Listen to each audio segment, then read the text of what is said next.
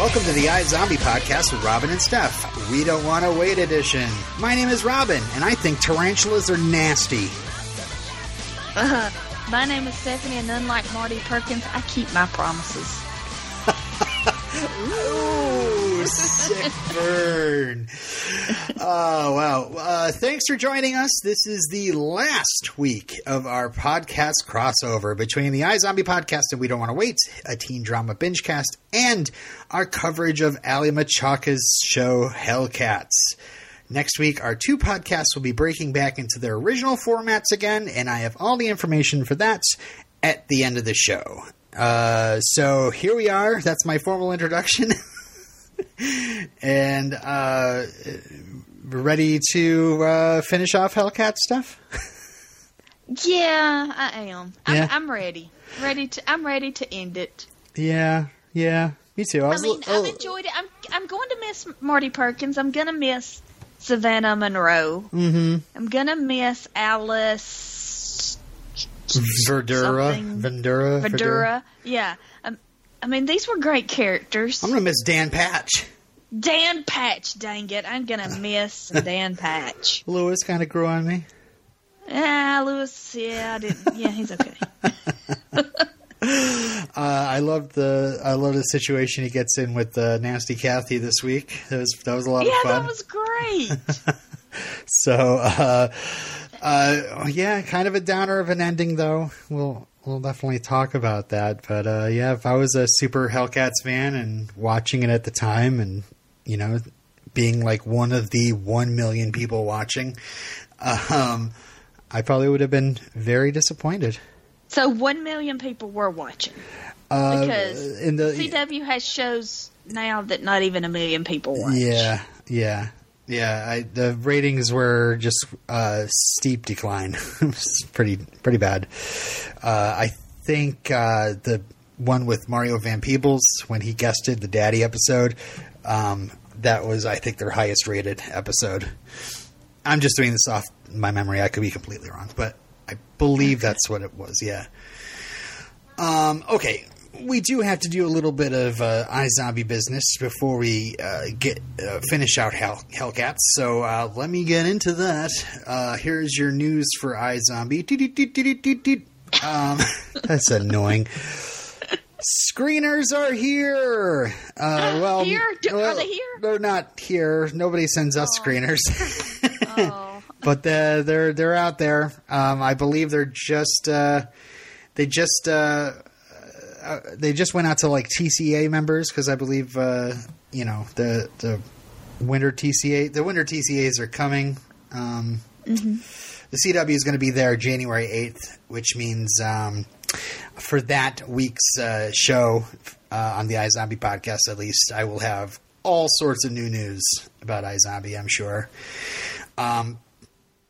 Yeah, of course, the critics that got the screeners were very excited about it, took photos of it, and posted it on their Twitters. And I was like, I'm super jealous. And I'm like, not really. I'm not. I mean, I'd like to start if you get a screener, then you have to keep your mouth shut about it. Yeah. You can't enjoy it with the fandom. Right. It's better to watch it live. That, and it's like, you get a 3-episode head start on a season that starts in April. So that means you'll have no new episodes now until like the end of April. Right. Rather than the beginning. But we do have some episode titles confirmed. 301, the premiere of iZombie Season 3, is going to be called Heaven Just Got a Little Bit Smoother. What? I don't even know what to do with that episode title. Somebody who is smooth died and went to heaven. Did Sade die? The smooth operator? Oh, wait, she wasn't the smooth operator. She sang about the smooth operator. I know. I was smooth. I know who's smooth. Santana featuring Rob Thomas. Yeah. So are they just... Oh, my God, this is going to be like the Rob Thomas funeral. They're going to get super meta. I'm calling it right now. Oh, my God, that just happened right there. I was like, smooth. What have I heard smooth before? Of course. All right. Well, yeah, I think that's got to be a guarantee. That's got to be like a line about Rob Thomas's death, or there's going to be like a funeral or / press. I mean, it's got to be a big deal. Yeah. Rob Thomas is dead. The singer. Okay, so we have 302, which I already said before. It's Zombie Knows Best. And both those episodes are going to be in the 2-hour block on April 4th. And then 303 is titled Eat, Pray, Live. So we know Zombie Knows Best is the daddy-daughter thing with Major. Eat, Pray, Live. Maybe Live is eats a nun's brain, perhaps? Somebody who prays. Nun or a priest? Well, Eat, Pray, Love. It was a book. And then Julia Roberts was in the movie, and It was something about how she went on like a sabbatical to like find herself or whatever. She ate a lot of food. She went to like India, maybe possibly Nepal. Maybe she had one of those sweet Kabbalah bracelets. I don't know either. But what is Liv gonna have like a crisis where she has to like go on sabbatical? Right. I'm just thinking like, what's the brain? That's what I was thinking. Maybe she eats a nun's brain, but maybe that all happens at the same time. What does a nun have to do? Just pray. Pray. That's what I was thinking. Not happy with that. I don't really know what Eat, Pray, Love is, but I don't think that it's actually very religious, a specific religion or... Wasn't it like she's getting all spiritual and getting in touch with Eastern religion, I'm assuming? Maybe it's an Eastern thing. Yeah. Maybe she eats a monk's brain. I love that the first part of our podcast is trying to figure out what Julia Roberts' Eat, Pray, Love might be about and try to relate it to iZombie. We never watched the movie or we never read the book, so we don't know. Bonus episode. No, thanks. No, that's good.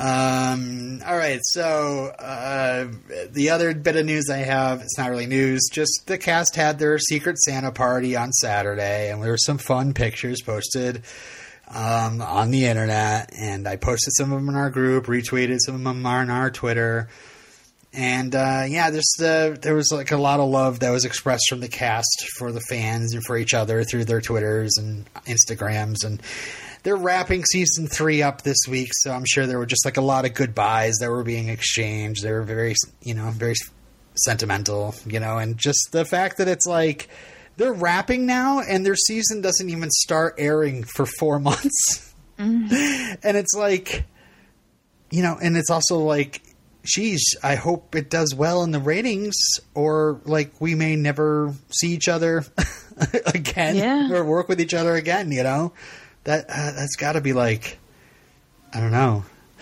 I have high hopes I just wonder if all actors leave just about every show with the feeling of we may not, hopefully we'll come back. Especially like shows that are on the bubble like this, Yeah. I have to say, I love this cast. I really hope we get a season 4, and I just wanted to tell everybody to just keep talking up the show. We're going to be doing the rewatch. It's a good way to just keep plugging hashtag iZombie and, telling people that you're rewatching iZombie and get them into the show. And, they don't even have to listen to the podcast. Just get them watching the show, get them talking about it on social media, because that's what the CW sees, let's just make sure Team Z is around for another year, right? Yep, keep it in the zeitgeist. Yeah. Okay, so we also have a little bit of feedback that I forgot to do last week, and I figured I'd do here since it's mostly iZombie related. So I'll read it. This is from Barrett. He's never written to us before. I'm stuttering. Okay. Hi, Robin and Steph. I finally heard all the episodes of your podcast. I've been listening the past several months to help me survive this long hiatus, and I enjoy your enthusiasm for and devotion to iZombie. I decided to write in, and I said to wait to write in until after I caught up, and I'm sorry for cramming feedback about 57 episodes into this one lengthy email. You've complained before that iZombie's ratings aren't as high as The Flash's. I love both shows and don't think there is any need to pit them against each other. Although The Flash is the lead-in show for iZombie, that doesn't necessarily influence ratings because many people watch DVR recordings instead of watching live. I know people who couldn't tell you when a show they watch airs. They just set a series recording and watch new episodes and they appear in the DVR. We went through many strenuous months of we just wanted this show to be renewed and just be watched, and it's hard to I get a little jealous, Man, this show that airs the hour before gets 3 times the ratings or more, and those are live ratings, so it doesn't have anything to do with DVRs. DVR ratings get counted afterwards, so I don't know. I might have been a little bitter, but I've decided this year I'm not paying any attention to that TV Grim Reaper or Cancel Bear or whatever, any of that stuff, and I'm just going to be pure fandom. Sound good? Yeah, it's just that superheroes are so popular right now. Yeah. But Liv is a superhero too. Yes, she is. Just a different kind.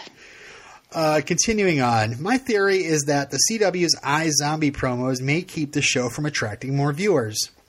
I decided to watch the series because of Robert Buckley, David Anders, Rob Thomas, Ali Machaca, and Rose McIver, but tempered my expectations based on the trailers I saw before the pilot.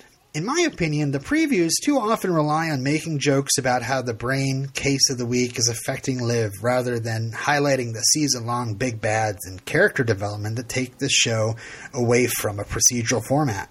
I'm curious what you think about how these promos might affect public perception of iZombie. That's a good opinion. I would have to agree with that. Yeah. A lot of the promos do look kind of goofy and... Yeah, I don't know. I guess they have to kind of focus on the gimmick a little bit to get it to kind of stick out. Whoa.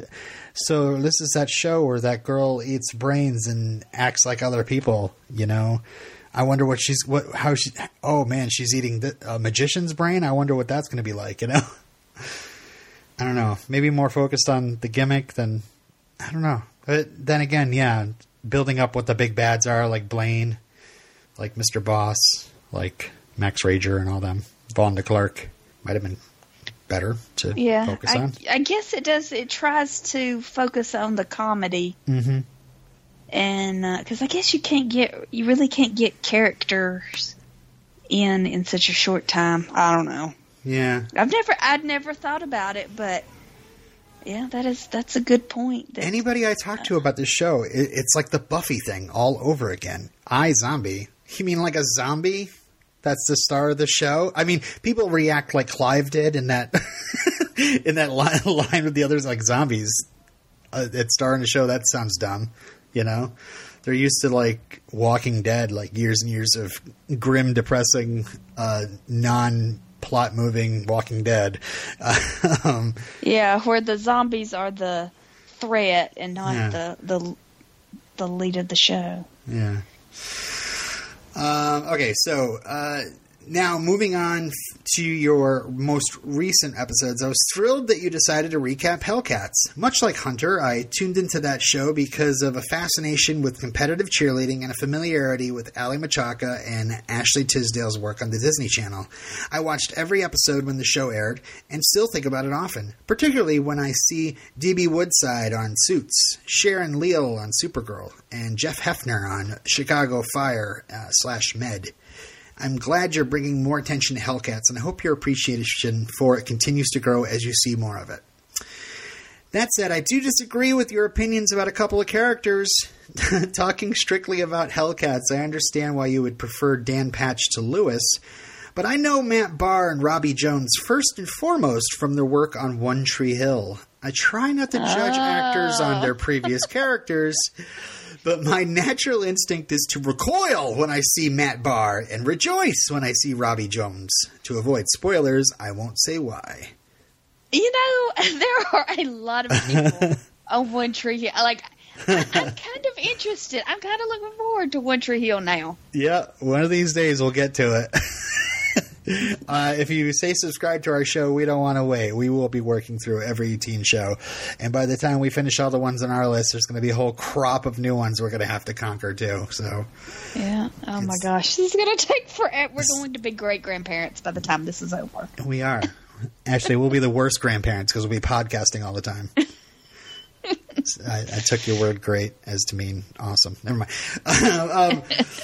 Yeah, I'm surprised and yet not surprised that Matt Barr and Robbie Jones were on One Tree Hill.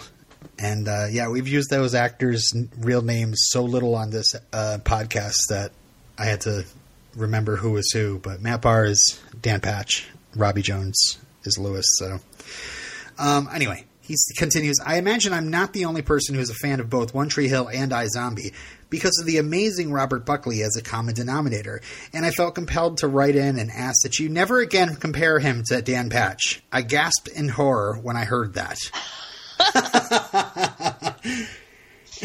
Okay, so this must be maybe Buckley's character on One Tree Hill is... I'm assuming Matt Barr's character on One Tree Hill is probably a complete douche. But I don't want to spoil myself. I can't wait to see if he has an accent. Yeah. Because what is One Tree Hill? That's like North Carolina, right? Yes, it's Dawson country.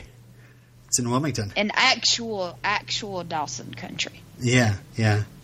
Like it's. Oh, that's right. Yeah, the actual show setting is in Wilmington, whereas Dawson was filmed in Wilmington. They're both filmed in Wilmington, though. Okay, we're good. We're actually getting. I mean, this is exciting. We're actually getting Southern shows. Yeah. Now, like, never Heart of before Dixie? have shows been set in the South, like, because they think they have to, have those corny fake accents, and now they're set in the South and they don't have to have accents. It's true. Little people know you've been Patch. using a corny fake accent all this time. To what? I said all this time. Little do people know that you've been using this corny fake accent all this time. Yeah, I wish I could do an English accent and say. Okay, so he finishes, says, otherwise it's been fun for me to revisit Hellcats by listening to your podcast, and I'm looking forward to hearing your thoughts about the rest of the series. Thanks for all you've done to keep listeners entertained while we wait for iZombie Season 3. April can't come soon enough. Thanks, Barrett. Barrett, thank you. I'm so glad somebody's listening. Yeah, right. Because sometimes I think, I wonder who is interested in Hellcats. I know, exactly. Like I know that's great that he knows, is interested in competitive cheerleading. Mm-hmm. Like, I mean, it is pretty big. I had a patient at work the other day. He was a coach for a company, like an independent company that had their own gym and. Wow. Yeah. Yeah. Awesome. Okay. Well, are we ready to talk about Hellcats? Oh, I did ask for feedback in our Facebook group, and Marissa was nice and wrote, just watched my first episode of Hellcats tonight. Weird seeing a young Allie as a cheerleader. All I could think of was how much Frank must enjoy the show. Yeah. I mean, she's so sexy. I mean, she's just extremely sexy. I do not dispute that at all. Okay, so let's get into our final discussion about Hellcats. Of course, Hellcats will affect our lives for every other show we discuss from now on. We'll be constantly referring back to at least Dan Patch. Just as Dawson's Creek. Yes. Oh, BT Tubbs. I saw BT Manchester Dubs. by the Sea. Oh, with the lovely Michelle Williams. Yes. Yeah. She's wonderful, of course. Awesome. Deserving of all the buzz that the movie's getting? Yes. The movie it's wonderful. Cool. Oh, I can't wait. I want to see it. Yeah, and it's not as, it seems very dour and depressing, and it is. There's a lot, it's some harsh stuff, but there's a lot of comedy in it. Mm-hmm. Yeah, I heard there's a bunch of comedy in it. Yeah, the nephew, he's hilarious. That's awesome. All right. Yeah. All right. This is going to be a long podcast. We're going to run through this. All right. So we're going to talk about Hellcats episodes 20 through 22, Warped Sister, Land of 1,000 Dances, and I'm Sick, Y'all. Best named episodes ever. Awful. All right, so let's start with Savannah in Warped Sister. Let's see. Let me try to shake my head. Savannah is majoring in cheerleading. Yes. How sad is that? Hey, that's her life. She wants it to be her life. So yeah, her dad rewards her for being a good kid, being a nice, solid family member, and writes a check. And hey, maybe cash that check as soon as you can. Wait, why did she lose her scholarship? Well, we thought everything was cool because, well, she took a failing grade.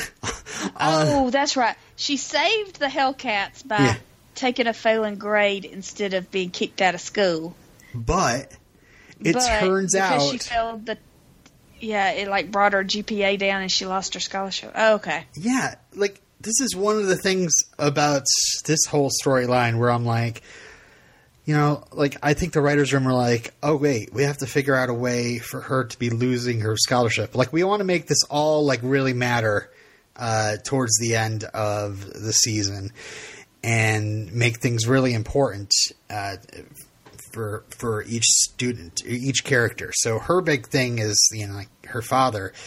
But the thing is, it's like it's all of a sudden introduced that this character has just basically been floating through her classes and not like doing really well. Like she's like a C student, and this failing grade brought her GPA to failing. So now she's and it's funny because it's like she goes right into it. She's like, I budgeted all this, and all I need to do is save. I budgeted this all out. I'm going to do 2 jobs. You, mom and dad, you just give me $200 a month. That's all I need, and I'll get by. And I'm like, if she's like a failing student, like I just don't think she's like she seems like very like anal and focused and organized. And I just can't buy that Savannah is a C student. If you have a scholarship, you're going to be respectful of it and respectful of this opportunity that you're given to get a good education at this awesome college. Yeah.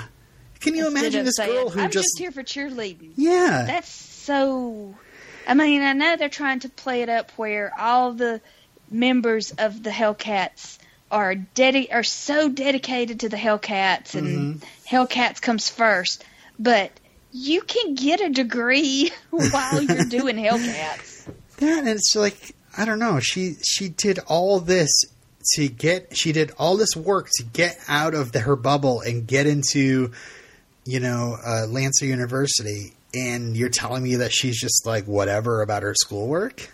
Yeah. Come on. It's a little hard to swallow.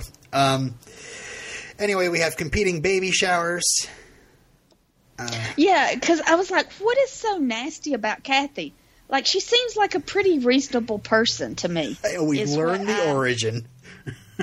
Do what? And we learn the origin. Yeah, we learned the origin, and that's still not, quite so nasty. No. But, in the end, spoiler alert, skipping ahead a bunch, she turns out to be pretty nasty. Yeah. I was rooting for, I wasn't calling her Nasty Kathy in my notes. I was just calling her Kathy. I was trying to be respectful, but by the end of my notes, I was like, Nasty Kathy. Yeah. Oh, that's nasty. We couldn't be any nastier than that. And yeah, the fact that after Savannah and Kathy like make a deal, like make up for all this like old grief, which has to do with pet tarantulas that Savannah accidentally killed because like she was 9. probably shouldn't have been trusted with these pets. She's all of a sudden stabs her in the back and says, "Yeah, I think I'm still gonna try to vote for a new captain and screw your sister over anyway." Yeah. So I love that the cops discover Savannah's dad, Parker, has been missing some money and whatever, and of course this big check that went out was the biggest red flag. They thought he was going to flee the country. But they come to Cheertown to arrest him. They're like, "Oh, Parker Monroe must be over at Cheertown. Let's go arrest him right in front of everybody." Yeah. Maybe they were hunting him and saw his car or something. I don't know. Yeah, and okay, and this goes back to Dan Patch because what was it? His dad? Yeah. Is an employee of the city too. Yeah, he lost his pension. And when she goes to her dad and asks for money, it was bail. Savannah was asking her mother, can't we afford this bail? And she was like, "No, your dad's just a city employee," but they live like in a McMansion. Yeah. All right, so that's Savannah for that episode. Let's go to Marty. Julian did a background check on Rex. Rex went to jail. Then got out. Rex. Well, maybe Rex. In that accent, but I call him Rex. Good old T-Rex. He went to jail, got clean, got remarried, then his wife died in a car crash, lost his dog, lost his job, lost his truck. Yeah, who's responsible for Deidre? Apparently that guitar store owner, I'm assuming, which all this time I was like, dude, that's totally Rex. It's gotta be Rex. Yeah. Why is he lying to Marty? But I guess, yeah, she says that Pops took her in, and she said that Pop. Did you catch what Pops' real name was? I guess he's like a famous musician. No. What his real name is Giles. Oh. So I don't know. Her surrogate father. Yeah. Is Giles. Yeah. His name is Giles. Deirdre, I don't know if she's joking or what, but she said that her therapist said she's got avoidance personality disorder, so she decided to stop seeing her therapist. I know. That was she was supposed to be playing someone who was afraid of people leaving her. Uh-huh. She was afraid of Marty leaving her and disappointing her. Mm-hmm. But she was. But I kept saying, "What is wrong with her? She's acting weird." Yeah, and maybe it was just we find out she knows that Rex is still alive at the end of this episode. At the end of the episodes, and maybe it was just her conscience that was messing with her. Like she didn't want to hurt Marty, but she couldn't help herself get drawn into the sisterly love. I mean, they jammed about a refrigerator breaking. I mean, if that's not family. Oh, God, the songs are awful. And yeah, at the end of the episode, Marty goes back to Julian and gets asked in to and spends the night. So, girl, they banging. Anyway. And we have Vanessa's storyline here, which Emily has a sit down with her and warns her, starts playing mind games like Red's going to cheat on you, don't trust you. He left the girl that he was cheating on to be with me. Don't trust him. And she starts warning him about the pay-for-play stuff. This is stuff that doesn't end up really getting resolved at all. It just kind of hangs there, and then Vanessa gets fired at the end of the season. I guess it's all involved in Vanessa losing her job at the very end. Emily keeps calling Vanessa sweet. Oh, you're so sweet. Emily tries to go to Red to get some X sex, and that's not going to happen. So she tells Red that he's chasing a happy ending he doesn't deserve. And I love the shot. Like, I don't know why she's there, but Emily's outside the practice room as Vanessa walks by, and it's just this shot of Emily like glaring at Vanessa's picture in her cheerleading uniform as Vanessa's walking by. Like, yep, we got it. She's mad. All right, so that's it for that episode. We have another Debbie Allen directed episode, Land of a Thousand Dances, and of course, it's got to have a big dance sequence in there, at least a dance marathon. Can you imagine? I mean, lots of dancing. Oh my God, 24 hours of dancing? Yeah, that sounds impossible. I wrote down the episode starts with Lewis and Kathy having super hot sex in the workout room. And then I'm like, oh, wait. No, they're just really, really dancing hard against each other. Like, really, really suggestive. Like, yeah. She is riding on top of him. That's not even dancing. And that's just dry humping. Yeah, exactly. And she accuses Lewis of being cocky, and he's like, yeah, I'm a little cocky. And she's like, I like cocky. Kathy, you nasty. I love how Alice comes in and she's like, hey, you got some schmutz on your face, Lewis. Oh, hi, Kathy.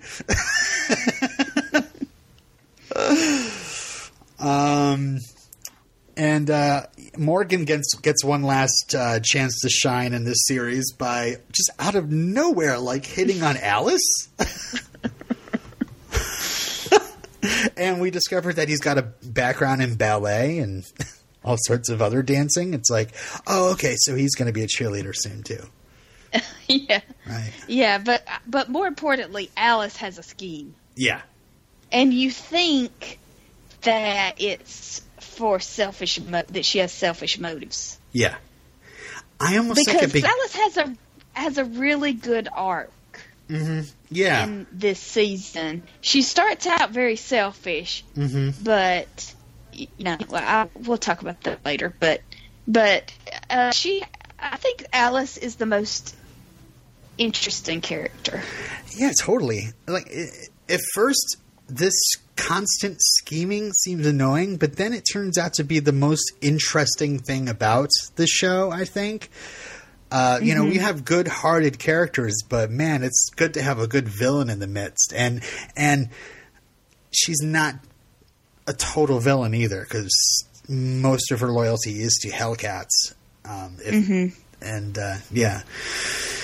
But yeah, this time, I don't know. I think she really wanted to get Lewis back, and she's very much like, I will take what I want, you know, kind of girl.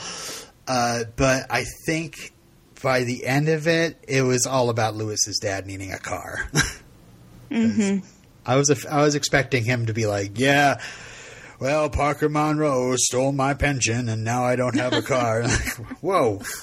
It's a very small world in Nashville. Memphis. Oh, yeah. Memphis. Sorry. What show I've been watching? I know to Vermontians. Yeah. Vermont. Same. Yeah. What is a person from Vermont called? See, now you're the I don't know, it's not racist, but what's xenophobic but between states? I don't I don't even Vermonter. We're Vermonters. Vermonter. Okay. All these Tennessee cities are like the same. Sure. We just think everybody's down there waving Confederate flags around. That's how close-minded we are. There are some. Yeah, I know. Not a lot. I know. A couple. Yeah, I'm not like that. I just forgot. I was. Oh, also, wait. Speaking of Memphis, Tennessee, yes. and everything, did you notice there was snow on the ground at the end of the episode? No. Yes, when Lewis is giving his dad the keys to the RAV4, and Alice walks out behind him on crutches because her feet are so messed up. Yeah, yeah. She wore terrible shoes to dance for 24 hours. She did have a snow hat on, yeah. Yeah, it was snowing. There was snow on the it was not snowing. There was snow on the ground because it's filmed in Toronto. Vancouver. Oh, well, let's see who's having a problem mixing cities up now. Well, Canadians, it's another country. Send your hate mail to. But let me tell you, if it snowed in Memphis, that would be the whole episode. Mm. It would be, oh no, the baby sister. What's the sister's name? Charlotte. Oh no, Charlotte's going into labor, and it's snowy and icing on the roads in Memphis, and nobody can travel, and that would be the entire episode because when it snows down here, it's bad.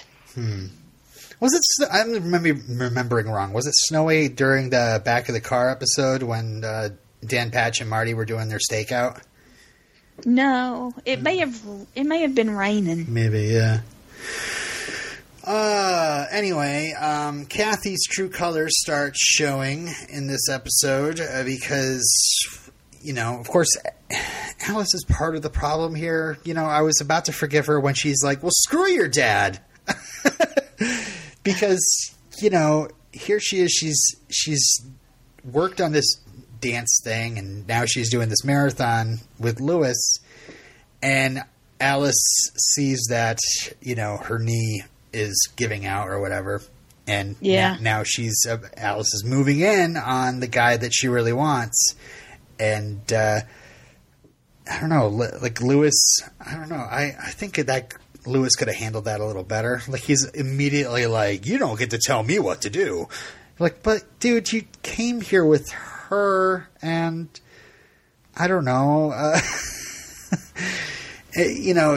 she did say screw your dad, and I think that was a bit of, I've been dancing for 5 hours straight now, and I'm a little tired and a little emotional because this is going to be all for naught. Constant pain. Yeah. But she ends up storming off. I hope you break something, she says. And well, what I don't understand, why were they being judged if it's an endurance? Were they competing against the clock? Yeah. Or were they competing against each other? I think the judges were... Yeah, that's true, because the judges were also awarding points. There was a point system. That's why Lewis and Alice beat the gay couple at the end. And because of the amount of points they racked up, because they were doing stunts left and right against each other. And I think the judges would award points for those stunts. So I almost think, like... I don't know, the timing of this episode seemed a little wonky when they kept on cutting back to this marathon that was still going on, and I kept trying to keep track of, like, okay, what time is it now at the marathon? And now it's like the next day with Savannah, and it's like earlier that evening with Marty, But maybe they could have done, well, I guess the marathon wouldn't have lasted the entire episode if it was just one competition. So I don't know. It was funny seeing that, like, older couple, the old guy that kept on sticking out of the crowd. Like, towards the end, he starts, like, going, oh, like falling over himself, like, really dramatically. I'm like, all right, tone it down, buddy. I know. Yeah. You're tired. But yeah, you sent me a screen cap. Alice's feet at the end of this were like hamburger. Oh, so that's basically what what your feet look like at the end of a shift? That's what my feet feel like because, oh God, when did I work? Monday, I had recovery room, so I had blisters on my feet from wearing the shoes that usually don't cause my feet to hurt. Mm-hmm. So I changed to a different pair the next day, and I had I had a monster assignment, and my feet, with every step, my feet hurt for 12 hours. It was terrible. And I was like, I can relate, Alice. I was a little worried. The end of the episode, she's on crutches. Yeah. And the because finale is nationals and... Yeah, because, just like with Nasty Kathy's knee, you don't need any kind of injury to hold you back from competition. Right. And, with Kathy's knee, I was just thinking about, football players. You can't let the competition know that you've got any vulnerability. You can't show any vulnerability because they will go for that. They sure do in the finale. Holy cow, but we'll get to that. The Savannah situation continues on through this episode. There's the loan. She's... Savannah's mother, every time we see her these past few episodes, she's been drinking wine. Have you noticed? Yeah, I did. Yep. Yeah, I mean, we all would probably be... drinking a little bit if her spouse got thrown in jail. It's the stereotypical middle-aged woman. Oh, yeah, that's true. That's true. Which I have become. Now, since it's gotten colder, I've been drinking tea. If I've discovered that my wife was involved in some sort of, fraudulent, scams with other people's money... I don't think I just she needs to be punished and I'm not even going to try to get her bailed out. I'd be like, all right, that was pretty messed up, but I don't want her in there with, Yeah, but I got the feeling it was more he wronged his family by doing this. Yeah, oh, totally. And she was mad at him for doing it. Mm-hmm. But I just wonder if there were problems in the marriage before, if that's why we were seeing her drink wine a lot. So when Parker says to Savannah that he's got this money, I was really surprised because it seemed like Parker and Lane's relationship, I thought Lane basically had what the fellas like to say, his balls in her purse, basically. I thought that she was the power player in that relationship. So, I don't know. They definitely seem to have a dysfunctional relationship. I mean, especially since throughout the beginning of the season, it was always we have to make sure mom's happy and dad's trying to make the peace, and he's just kind of quiet in the background. But I guess all that time he was stealing people's money as well. And she was drunk. Yeah, yeah. And then, are we at the part where Wanda is nosing in on Lewis and his dad's conversation? Or was that earlier? That may have been when the dad, Lewis's dad, let him know that his vehicle wasn't running, and then Wanda nosed in on somebody else's conversation. I was like, Wanda, stop! It's none of your business. Wanda's like, my time is running out. I have to be in all these scenes. And so Dan Patch returns and apologizes to Savannah. And, the next day after Parker is bailed out, he calls Savannah, is like, I'm leaving, honey. I hope to win your trust back again someday. I was like, oh my God, is he going to commit suicide? I was waiting for the gun to come up. But no, he throws his flip phone out the window and drives off to a slowed down version of Let's Dance, which is one of many hammer on the head songs for these few episodes, because they've been dancing throughout this entire episode. So let's dance, and of course that's also at the end where Julian and Marty are making up. Marty finds out that Julian has a daughter. Okay. Marty, they had a dinner date. Right. And Wanda helped her dress up and put on some earrings.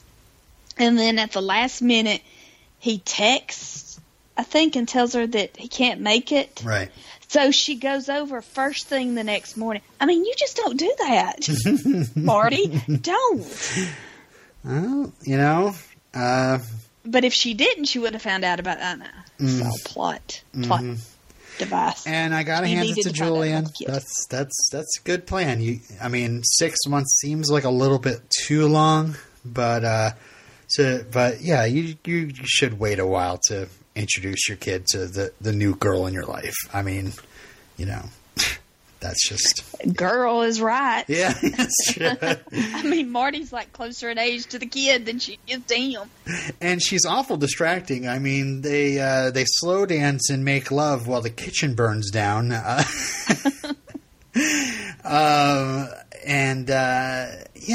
I was like, this whole thing, like, this is the last part we see of Julian, I believe, and we find out that he's not quite separated from his wife, but he is separated from her. Like, I don't know, he's not as separated as he said.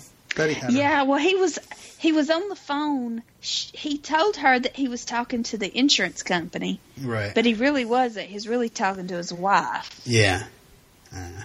And yeah, waiting 6 months before he introduces his kid to a female friend. Yeah, a lot can happen in a couple of months. I mean, he may not even, you know, is he actually going to get a divorce? We'll never know. We will never know.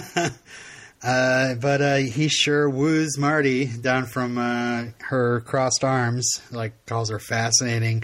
She's got a Quicksilver Man. Oh, God. Gigantic heart. Why do you even like me? Why do you like me? Yeah. I'm forcing you to give me compliments. Yeah. Yeah, and it's funny. I thought, like, he started that whole speech out in a weird way. Like, he's like, look at you and look at me. Like, look at you and look at me. Like, I walk down the street with you. Obviously, it looks like I'm having a midlife crisis. And maybe I am. And, you know. But then he ends up, like, super complimenting her, except for the fact that he says he's a better guitar player. Or she's slightly better than him. That's right. Yeah, because everybody can play guitar in Memphis. So, yeah, exactly. Everybody seems to. Even Charlotte. Charlotte played guitar for one moment there. That was an awful... That was, like, so cringeworthy. Like, when I think about it, like, my face just... I get embarrassed just thinking about that scene. Well, you know, like, shows like to do this, and I do notice this a lot with, like, CW shows. Like, they just try to get the whole gang together, even if it doesn't even make any sense for these people to hang out with these people. Like, why is Charlotte and Wanda at Cheertown and everybody's in? Why is Juliet at Cheertown playing, like, bring all your guitars, we're going to hang out together? I don't know. It's weird. All right, let's do the series finale. I'm sick, y'all.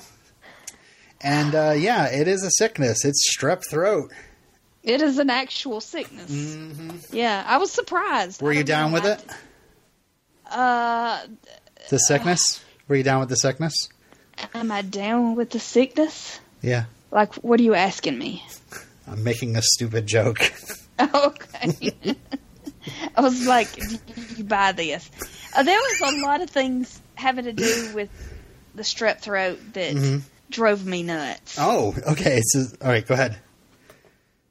Well, just like how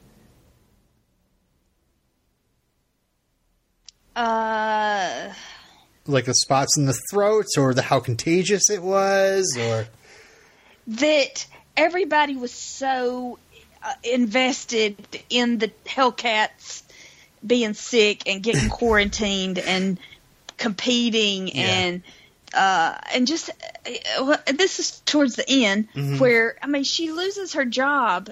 Vanessa loses her job because the Hellcats had strep throat, and the people over Nationals weren't going to let them compete until they did a test right then. I know, because like, that was honestly, so ridiculous. Like, I felt like the way Alice did. Like, how ridiculous is this?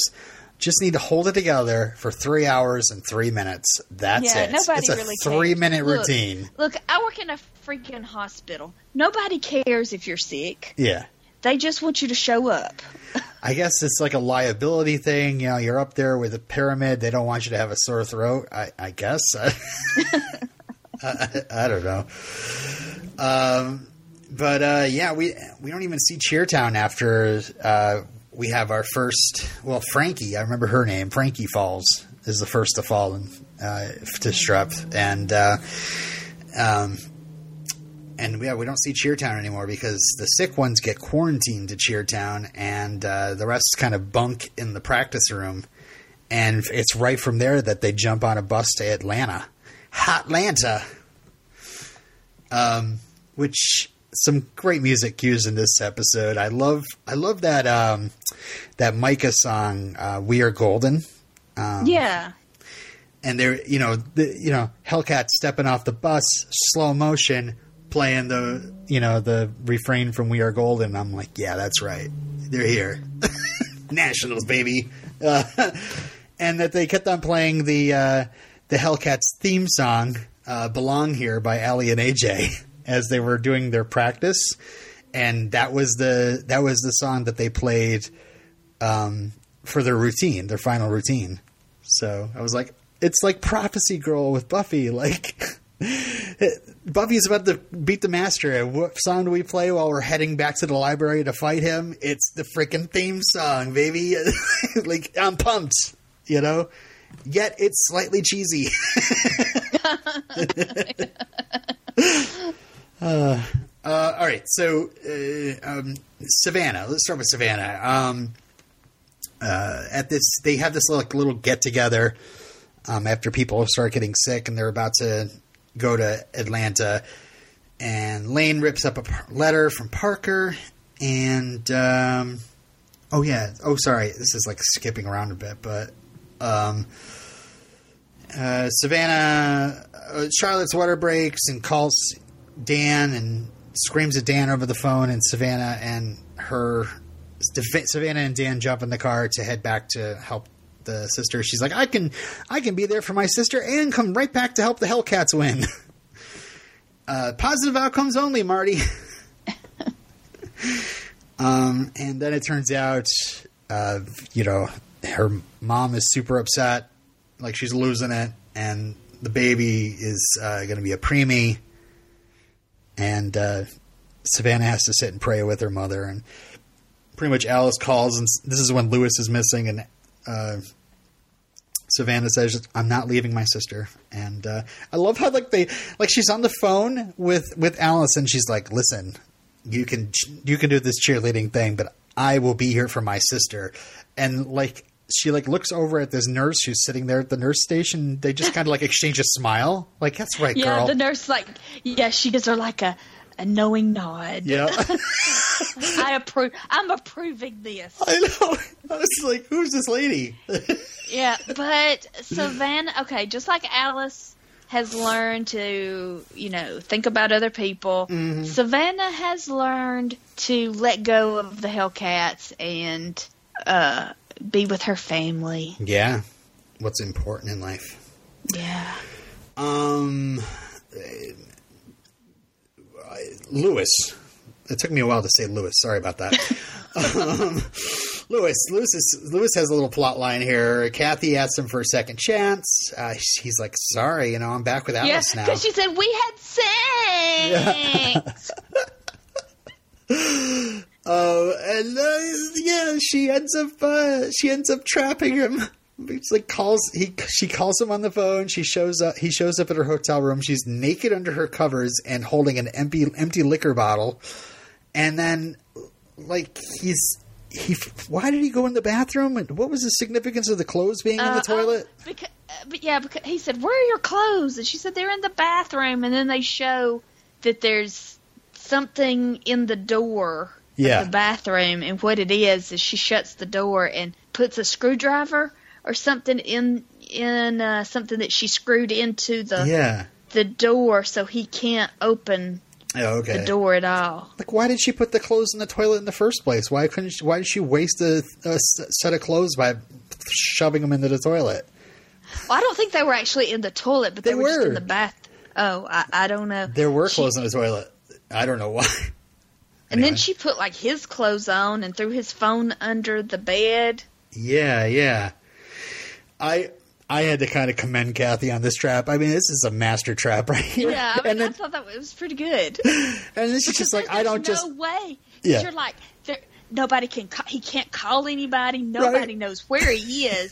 This is bad. He can't get out. Master plan, Nasty Kathy. That's pretty nasty. It is pretty nasty. And I love, like you said, she's like, I don't just have sex, and get used. It means something to me, and you're going to pay for it, basically. And what does she crank up in that hotel room but Werewolf versus Unicorns? And then puts the Do Not Disturb sign on the door. And I love when they were trying to get when they're cutting back and forth. We show Lewis trying to get out of this bathroom. This bathroom, by the way, has 2 windows, and Lewis thinks enough about Nasty Kathy's hotel room bill that he doesn't just like kick his foot through the window. Down. Or yeah, busts the door. He's like, I can kick this door down. She's like, no, you can't. And so he just like never tries. He just like paces back and forth. He's like, what am I going to do? He's like, I'm such a good guy. I can't do that to her. And there's 2 windows here. I could just completely bust them. And nope, I'm going to take my time and unscrew them really slowly. Meanwhile, it's so funny. I don't know if you noticed, but the song that's playing during that scene literally is saying, let me out over and over again. Oh, television. No subtlety at all. And I love the imagery that Vanessa brings up when she's trying to cover for Lewis. She's like, oh yeah. He ate some bad fish, and last time I saw him, he's walking around like an angry cowboy.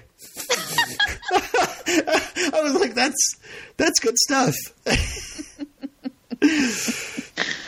Meanwhile, with Alice, Mario Van Peebles shows back up again, and Kelly. We all love Kelly. And who? The stepmom, the new girlfriend. Okay. And she's the one that figures that Alice's throat is sore, and wait, how does she figure it out? She just like it's funny. I actually rewound a little bit because I'm like, what is she looking at? Like, she's sitting there like staring at Alice, and I'm like, did I miss something that Alice was saying that was kind of shifty or whatever, or what would make her react that way? But no, she's actually watching Alice talk the way she's like, I don't know, she's kind of like swallowing a little bit. And okay. She figures out that she's actually got strep too, and she brought it down with her. And then after she gets off the phone with Savannah, she tells Vanessa, and Vanessa's like, "Oh, yeah, that's more important." And then Alice is like, "I'm tired of being surrounded by weaklings." Like, you go, girl. Yeah, because Alice, she's just going to will herself to not be sick and just to get through these 3 minutes or 6 minutes or whatever. So after Lewis returns, we got this judge here, and he's like, I've just been informed that somebody on this team has strep. Like, they were just about to not let them go on the mat because they didn't have enough cheerleaders. But now this other judge comes and is like, hey, I've been informed, blah, blah, blah, blah. And like, it's so weird. It's like commercial break. And then we go and we see Alice just standing there alone, watching a TV and watching Memchris win nationals. I was like, what? Yeah. And to have it kind of anticlimactic. Yeah, just to have it like I understand Alice is one of the stars of the show, but that's like a huge moment, and it's on the TV. I don't know. I would have figured like Marty and Savannah. She was in like somewhere like in the what is a big place where they have the convention center? What's a place where they have conventions? Right. She was those convention centers. Center watching this on television. Oh, you're saying that why was it not Marty? Why was it not Marty? Why was she by herself, I guess? I don't know. It was like weird. Yeah, it was weird. I guess in the end, Nationals really only concerned Alice. Like, everybody else is like, whatever. I thought there's. Do you have any trivia? Oh, I've got trivia. Hold on. Yeah, I want to know. Is this the original ending? Did they? As far as I know, this is it. This is the original ending. Yeah. And just the fact that they had all the scholarships were relying on them winning nationals, right? I thought that was like we got to win nationals so we can keep our scholarship, maybe? Or maybe it was just sectionals they had to win. I have no idea. Anyway, it turns out that Emily reported them. Alice immediately thought it was Kelly, but it was Emily. Nasty Emily. And we see her next, like, sitting down for dinner with Dean Laverne, and the big bads of season 2 are talking to each other. And the Dean, like, he's like, oh, that was wrong. I could turn you in for that. Are you seeing anybody right now? It's like, ugh, gross. So, haven't talked about Marty yet. Marty is kind of the thing that ends this whole thing. But we have AJ Machaka back on the show as Deirdre. And like we said before, she's all sorts of, like, apprehensive, not wanting to hang. Like, Marty invites her to hang out, and yet she just wants to, like, jam with Travis. I did like the point where she's like, I don't want to hang out with these shallow cheerleaders, and she walks out the door, and Lewis is like, aren't you going to go after? Oh wait, Travis is like, aren't you going to go after her? She's like, yeah, she just walked into the showers. Which I think, isn't that what Marty did in the pilot? I think so. Yeah. So there's this aggressive behavior. You'll never be there for me. Like, Savannah is there for her sister, and after losing, Marty confronts Deirdre about her behavior, and she's like, "Oh, you're gonna get bored of me," and she's like, "I will never leave you." And there's like big hugs, and then you're like, "Oh, they're sisters in real life, guys! Like, this is so cute." I guess. Yeah, it's cute. It was emotional. I don't know. Yeah. As we're wrapping it up, I was like, I mean, it really worked. It really worked that, Deirdre was afraid of people leaving her, and she was not going to trust her sister. And Marty finally convinced her, "I'm going to be there for you." And then she just, when times got tough, she left. Marty did not keep her promise. No, she did not.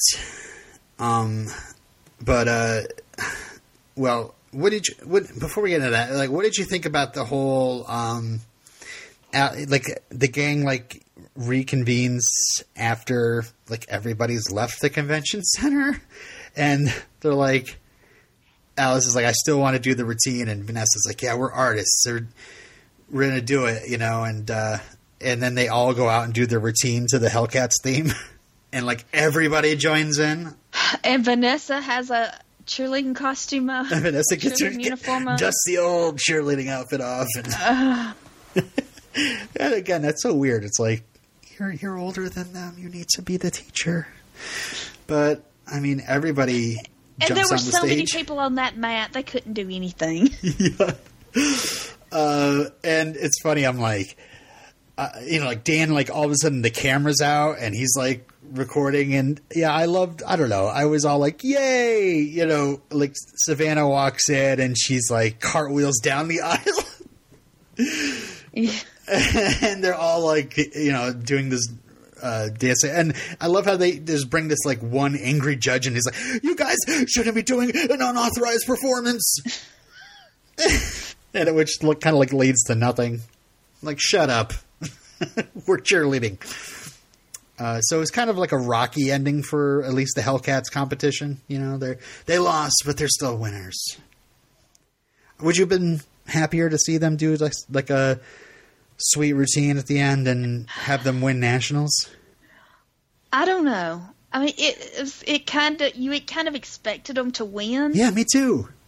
But I guess it kind of,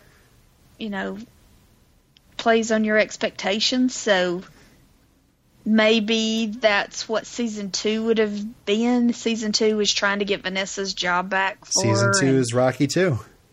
And I don't know what Rocky 2 is about. But are you serious? Bonus episode, Rocky 2.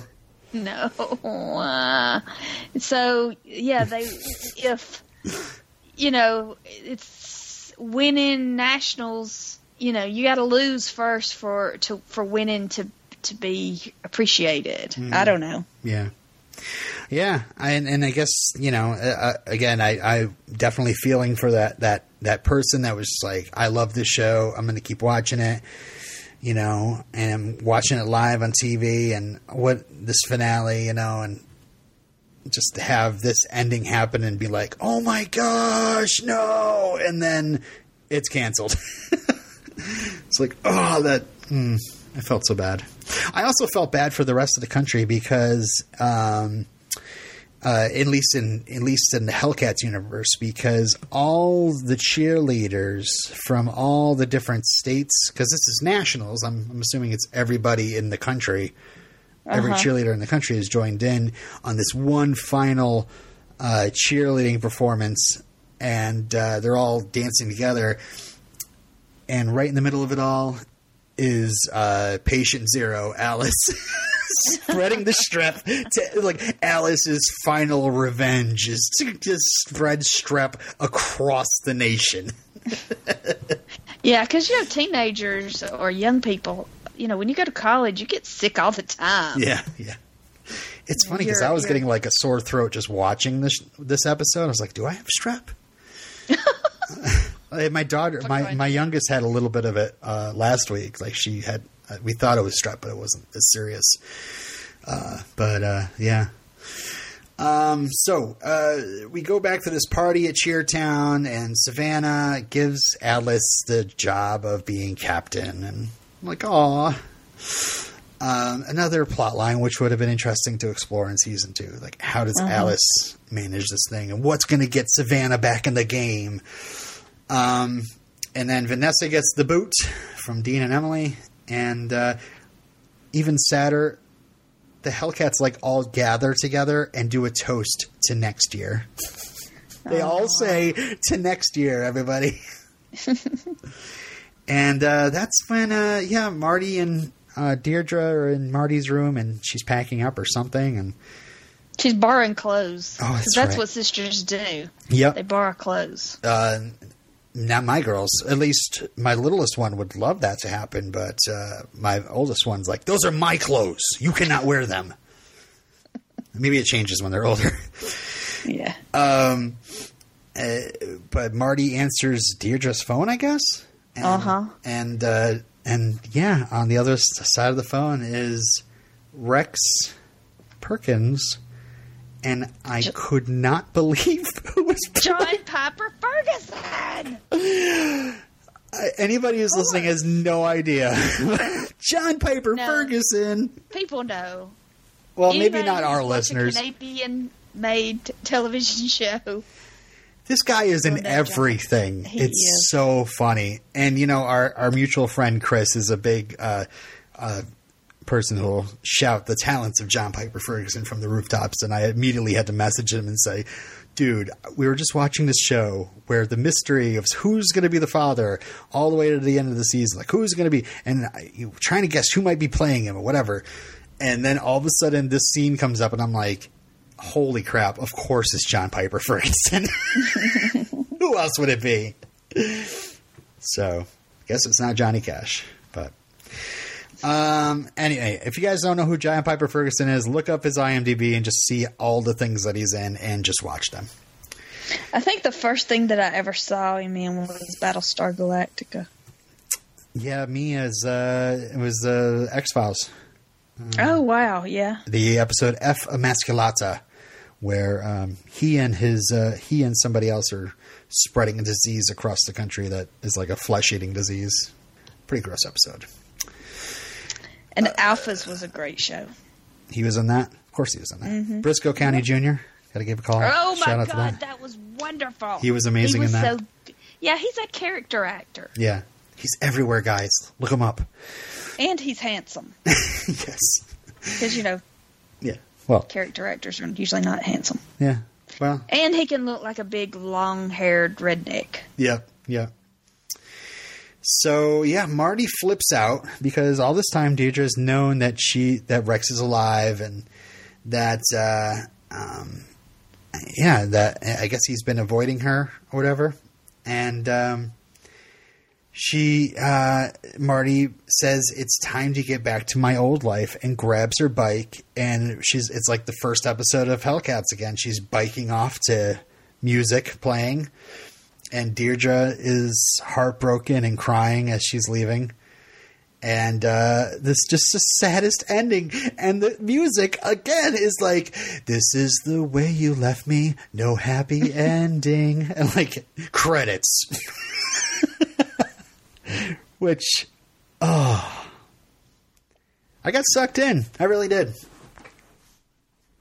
And a bit of trivia, the show was actually canceled the day this finale aired. What? Yeah. Like the article came out, like, I actually sent you that article. It was a Deadline article where it was like, Nikita and One Tree Hill are renewed for another season and Hellcats is canceled. Wow. So, yeah. Sad. So I have one last bit of trivia that's wrapping up this entire series. Okay. Which is kind of a lengthy bit of trivia, so I should read it. It's from an article from Zap To It. Remember Zap To It? Maybe they're still around. I was going to say, they're not still around? I don't know. I tried to find the source of this article, but it was reposted in an IMDb forum, like verbatim. So here we go. The article reads, yes, it's true, Lancer of University fans. The CW has pulled the plug on Hellcats after a ratings slump in the second half of the season, leaving us with a bit of a cliffhanger at the end of Tuesday's season 1 finale, in which Marty discovered that her long-lost sister Deirdre has been keeping an important secret. Their father is alive and in touch. A few weeks ago, Zap To It attended a press junket with the cast and Kevin Murphy, the creator of Hellcats, who let us in on a few of his Season 2 plans. At the time, Murphy expressed confidence in a Season 2 pickup, telling reporters that the network and studio were supportive of extending the series. Oh, don't say that. Yep. That sounds familiar. Anyway, carry on, keep calm. Now that the show has been axed, here's a bit of what you would have seen had the series lived on. Number 1, the return of the love triangle. The Marty, Dan, Savannah situation wasn't explored much in the second half of the season, but it certainly wasn't over. Murphy confirms they pulled back from that story with the intention of returning to it in Season 2. The next one is Dan in real life. Now that Dan Patch was accepted to Lancer University, he was set to have some more central storylines next season. He's always been either the boyfriend of Savannah or the friend of Marty. I really wanted to be able to give him more points of access to Alice and Lewis and Vanessa and everyone else. Which brings us to Dan as a cheerleader. We almost got there in the finale, but we had to cut it for length because it was running so long, says Murphy. We went as far as we had him in the Hellcats uniform. We never shot it, but we'll get there. No.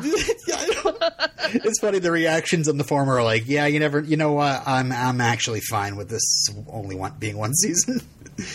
Continuing on, more AJ Machaka.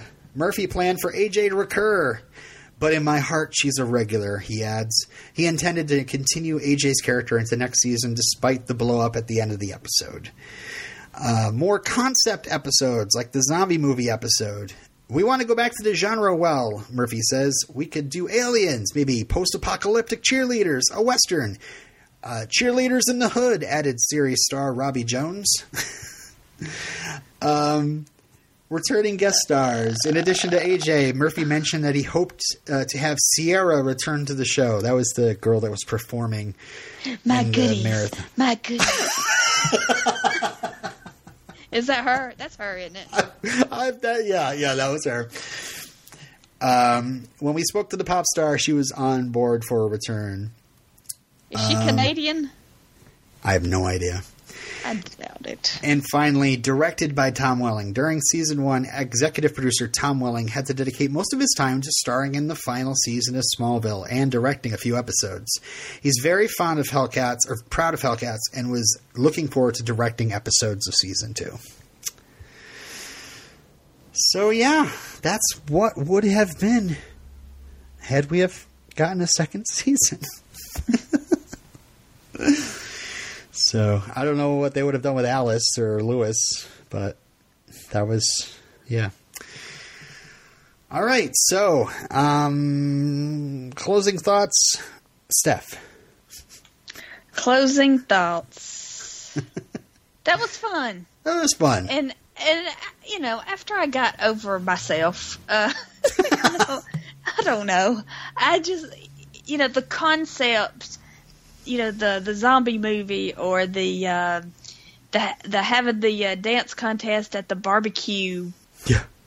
Yeah. Whatever. Yeah. And having the dance contest for the truck. I mean, that's just what the show is. And if you don't like it, then you're wrong, because that's what the show is. You can't fault it. You can't fault the show for being what the show is. I was excited by a lot of those routines. I was only slightly miffed because, you would never really see, our main stars. The editing, it was edited so fast. Yeah. To give it a lot of action that you couldn't see them dance. I guess, but none of the main stars would actually do any of these stunts. That's what I was thinking. I mean, I understand. You insurance problems or whatever. With their head down and bringing their head up. Yeah. They'd be fine. They'd be a part of a dance number, but once the stunts start happening, some girl, Stunt Marty, Starty, would jump out. Yeah, or a Hellcat that you had never saw before. Yeah, exactly. Who's this girl? She's great. I think but I did look forward to what is going to be their big routine this episode? Yeah. Looking forward to the centerpiece. Yeah, yeah. Performance. Characters. Good. And then they were gonna. And that, how else were they going to get Vanessa to sing? Right. Characters, I did like most of the characters. I agree. Alice was definitely a highlight towards the end of the season. I did feel bad. Unfortunately, Savannah got kind of strung down with this pregnant sister, and she seemed to deserve to perform in nationals, and I guess it's her whole storyline in season 1 was family, choosing family. And our main reason for doing this series, Aly Michalka. I'm really looking forward to not only getting to season 3 in April, but rewatching iZombie. And, seeing our brunette Aly Michalka, and just thinking to myself, she was a former cheerleader that, ran away from her life. And when she found out that she'd been lied to, she took off on her bike, dyed her hair brown, and joined another college in Seattle. And suddenly she was a lawyer there, and she had zombie friends and changed her name to Peyton Charles. So I buy it. I buy it. Right up the fanfic. All right. Anything else you want to say about this before I wrap up the show? No. Goodbye, Dan Patch. Bye, Dan Patch. Look forward to being angry at you whenever we watch One Tree Hill together. I think by the time we get to that, I'll be like, remember this guy? Oh, yeah. We liked him. Dan Patch. All right. Okay. So next time on iZombie Podcast. Okay. We actually have to do 2 next time announcements right before our podcast goes separate ways. So, if you are subscribed to the iZombie Podcast with Robin and Steph, we're going to be doing a weekly rewatch of iZombie seasons 1 and 2. Again, these are going to be 2 to 3 episodes at a time. Probably last about 30 minutes. We'll have some fun guests here and there, just, fans of the show, just for a lighthearted chat about our favorite moments and this and that, If you've been thinking about getting a rewatch of the show before season 3, join in with us. It's going to be a lot of fun.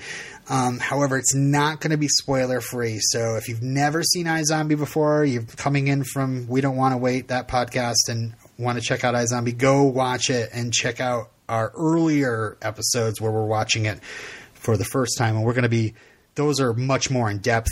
We do recaps. I find all the trivia in the world.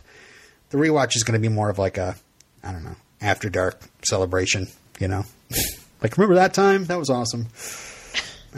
I don't know. Hopefully it'll be listenable. So for next week on the iZombie podcast, we are going to be discussing the first 2 episodes of season 1, Pilot and Brother, Can You Spare a Brain? So that's iZombie. You looking forward to getting back in iZombie again? Yeah. I can't wait to watch it from the beginning and see what I've forgotten. Yeah, exactly. Already. I'm pumped. As for the few of you that are into binge watching teen dramas with us, our podcast, We Don't Want to Wait, we'll be going back to high school with the WB show Popular. It's produced by Ryan Murphy, who went on to create Glee, American Horror Story, and Scream Queens. A little tiny bit of trivia. Entertainment Weekly listed this show as in its 25 best cult TV shows from the past 25 years, calling it the Proto-Glee, and saying that it celebrated the value of outcasts and portrayed overplayed topics like homecoming court, sex, and secrets through an absurdist lens. We've never seen this. We've never seen this show before. So I have no idea what to expect. No idea. So that's going to be fun for, Popular fans and people watching it for the first time with us. A little bit of bad news, though. It's only available on DVD. But some of the series is available on YouTube. And I'm going to make sure to post the pilot to Popular in the We Don't Want to Wait Facebook group.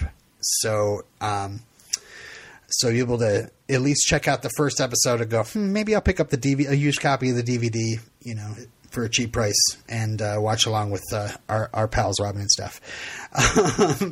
So next week on We Don't Want to Wait, we're going to be watching the first 2 episodes of season 1. Are you ready for these episode titles, Steph? Yes. I hope they're better than Hellcats. Go ahead. Episode 1 is literally called The Phantom Menace. What? And episode 2 is called Mo Menace, Mo Problems. So I think Absurdist is probably right. These are both written by Ryan Murphy. And our friend Jen Wynn has sent in some trivia for me to read on the podcast. She's got both sets of the DVDs and is looking forward to hearing our reaction to the show. As a tease, I think I'm okay with this. I'll cut this if you don't think I should have revealed this, but for those who might not want to join us for Popular, we're going to be finishing that up in May, and our next series will be My So-Called Life. Oh my God. I know everybody is just screaming. I've never seen it. So looking forward to all that.